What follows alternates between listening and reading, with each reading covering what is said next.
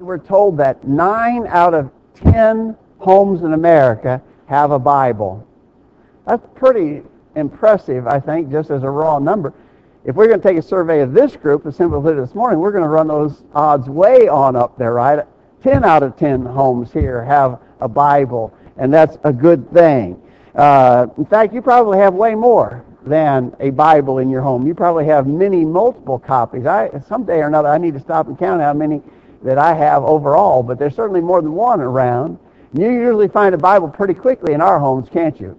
In fact, now most of us have some version or versions of the Bible on our telephones. We can take our phone and look up the Scriptures, which is really impressive. Do you have your Bible with you today?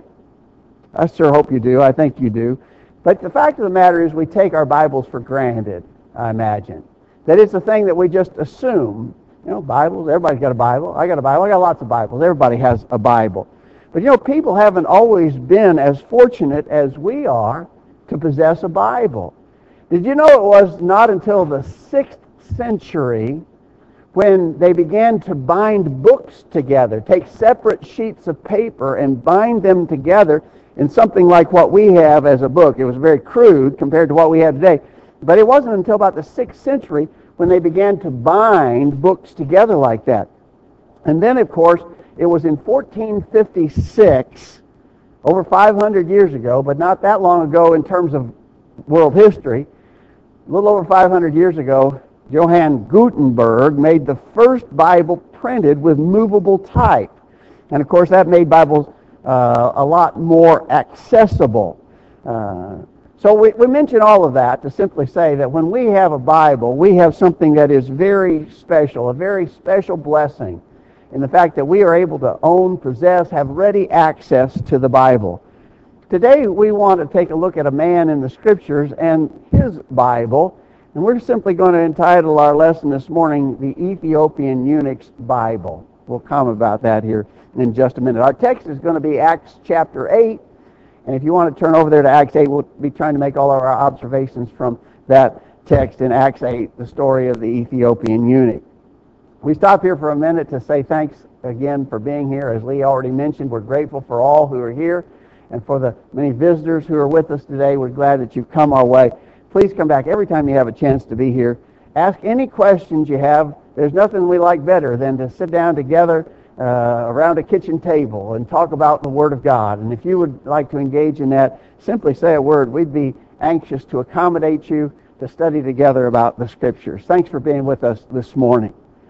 Let's read again those verses that Damon read for us just a few moments ago from Acts 8 as this very familiar incident is introduced to us here in Acts 8, beginning verse 26. The angel of the Lord spake unto Philip, saying, Arise and go toward the south, and to the way that goeth down from Jerusalem unto Gaza, which is desert.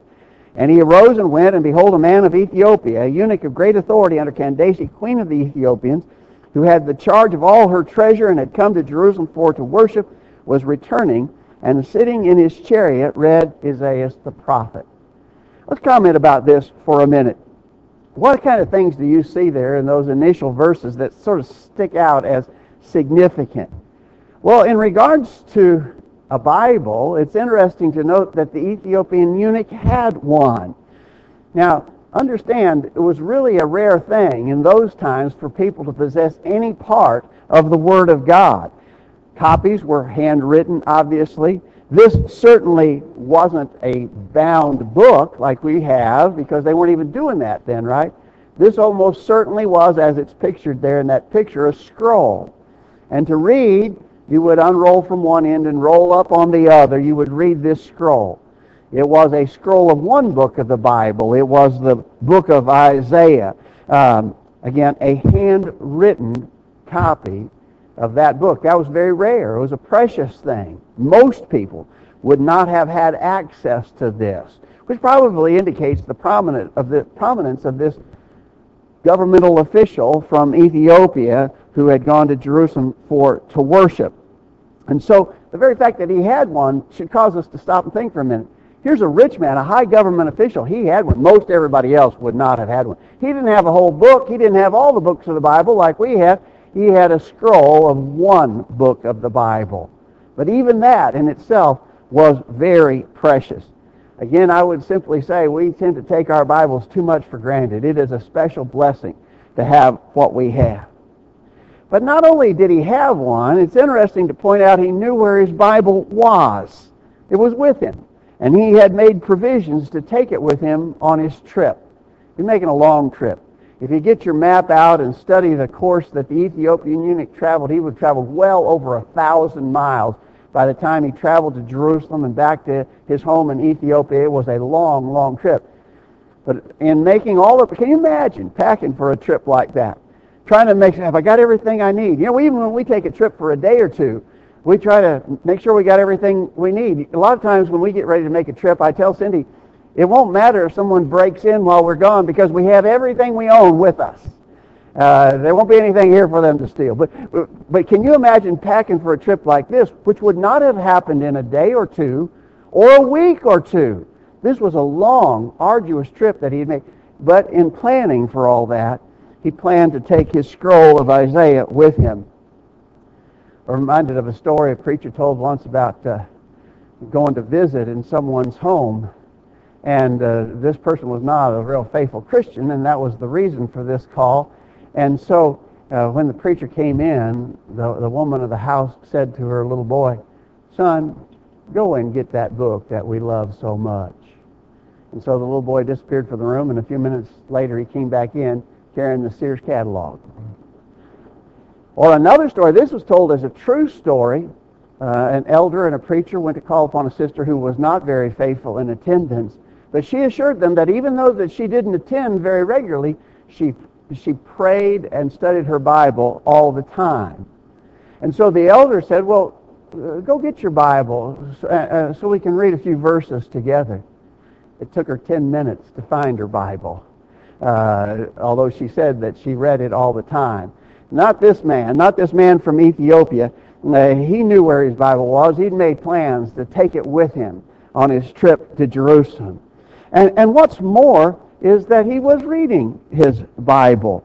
This was, as we said, a long trip, a really long trip, very arduous, rough, but he still made time as he was on this long, arduous trip to read the Bible. What about us? Do we take the time to read our scriptures like we should? 2 Timothy 2, verse 15 says, "Study to show thyself approved unto God, a workman that needeth not to be ashamed, rightly dividing the word of truth." We know that in newer translations where the King James says, "Study to show thyself approved," it'll say something like, "Give diligence to show thyself approved." But studying would be included in that, obviously, right? As you give diligence, as you study, you show yourself approved unto God, a workman that needeth not be ashamed, rightly dividing the word of truth. We need to study. I wonder how well we compared to this fella. He was on this rough, dusty road on a long, long trip, but he was reading the Word of God. We sat in our heated and air-conditioned houses in soft, comfortable, easy chairs, and we say we don't have time to read. We can't make time to read. This man had a Bible. He knew where it was. He took time to read it, and we need to do the same. I had a preacher friend once who referred to a particular printing of the Bible. He said it was the King James Version, CTE. So KJV, CTE. You know what that stood for? King James Version, Coffee Table Edition. And that's what a lot of people have. They have the Bible as sort of just a decoration in their house. We need to take the time to actually read it. Now, I would also point out about this man from Ethiopia that he was reading the prophets. He was reading Isaiah. He was reading a tougher section of Scriptures. You know, we all have maybe favorite sections of the Bible that we like to read, familiar stories that we like to be reminded of, and we share them with the children, and that's all good. Maybe there's some sections of the Psalms that you particularly like to read, and they're very encouraging to you. That's good. But this man was also interested in reading what would have amounted to a more challenging section of the Scriptures. Wade was telling me earlier today about studying in Ezekiel, and the class he's teaching about Ezekiel. There's some really tough places in Ezekiel to understand what the message means. But we should not shy away from those sections either. This man from Ethiopia was reading the prophets. This would be a section of Scriptures that I think would probably fall into the category that the Hebrew writer mentions in Hebrews chapter 5 when he talks about the meat of the Word. In Hebrews chapter 5, verse 13, everyone that useth milk is unskillful in the word of righteousness, for he is a babe. But strong meat belongeth to them that are of full age, even those who by reason of use have their senses exercised to discern both good and evil. And so we ought to be interested in the meat of the Word too. And this man from Ethiopia clearly was. So as you think about this guy, I think you have to agree he's a pretty commendable character just from these simple introductory things that we learn about him as this story unfolds. But let's keep reading a little bit further. In Acts 8 at verse 29, then the Spirit said to Philip, Go near and join thyself to this chariot. And Philip ran thither to him and heard him read the prophet Isaiah and said, Understandest thou what thou readest? And he said, How can I, except some man should guide me? And he desired Philip that he would come up and sit with him. The place of the scripture which he read was this: He was led as a sheep to the slaughter, and like a lamb dumb before his shearer, so opened he not his mouth. In his humiliation his judgment was taken away, and who shall declare his generation? For his life is taken from the earth. And the eunuch answered Philip and said, I pray thee, of whom speaketh the prophet this? Of himself or of some other man? Well, from that simple question that he asked, he wanted to know, he asked Philip to come up and help him. He questioned him about what he was reading there in the book of Isaiah. And so, again, not only was he reading the prophets, but he really wanted to know what it meant. We know where he was reading, don't we? That's one of our favorite sections of Scriptures now, because in hindsight we can look back and see that was a beautiful prophetic description of the sacrificial death of Jesus on the cross of Calvary, Isaiah chapter 53. Very often on Sundays when we meet together to observe the Lord's Supper, the men will read from Isaiah chapter 53. You can't read a more beautiful passage of Scripture that describes that sacrificial death of Jesus. But understand, we have the picture clearly because we can look back at it and we can see not only the prophecy, but the fulfillment of the prophecy, and we've understood these things for so long, and we really appreciate it, obviously. But try to put yourself in the shoes of this Ethiopian eunuch. He did not get the picture. He could not see it. He could not understand it. But he wanted to understand, right? And so he was asking this man that he just met by the side of the road, if you understand this, come up in here and sit with me and study with me about the Scripture. Help me understand. Who's the prophet talking about here? Is he talking about himself or is he talking about somebody else? He wanted to know. He wanted to know what the Word of God meant. We need to have that same deep desire to know and understand the Word of God. In Ephesians chapter 5, at verse 17, it says, Wherefore be ye not unwise, but understanding what the will of the Lord is. We're actually commanded to understand the will of the Lord. The fact that it's commanded indicates that it's possible, and we're commanded to do it. Lots of times when we're talking to people about religious matters, they will say, I don't get the Bible. It's confusing to me. I can't understand it. I'll just give up even trying. And that's a huge mistake, right? Because if God commanded us to understand, then it's possible for us to understand, and we need to dig it out. We need to work at it. We need to put forth the effort. As individuals, we spend time trying to understand things that are important to us. Some of you fellows, no doubt, have spent a lot of time reading and studying about cars or pickup trucks or something else about a vehicle. And I know because I hear you all speaking knowledgeably about this or that relates to a car and how it works. You ladies spend time talking about your cooking, your recipes, and your techniques because that's important to you, and you spend time and invest effort to be good at that by understanding all the things that are involved in the cooking process. We talk about computers, and it's pretty amazing. I was showing JD just before services how to enter the songs into the computer. A few years ago, we wouldn't even known what that was, right? Now we know about the computers. We know how to work computers. Even old fogies like me know how to get in a computer and make it do something. How? Well, we've invested time to understand that and to know about it. Now we've got these crazy phones that invade our lives in so many different ways. But we've learned how to do tricks on the phones that are just pretty incredible. And these young people, they can teach us tricks that we never even imagined. How did we get so knowledgeable about a smartphone? Well, because we invested the time to understand and to know about that. What about the Word of God? We need to know what it means. We're commanded to understand it. And if we're going to, that means we've got to spend some time at it. We've got to put forth the effort. And we are encouraged by a man like this Ethiopian eunuch who was doing that very thing. On this long trip home from Jerusalem, he was reading the Word of God.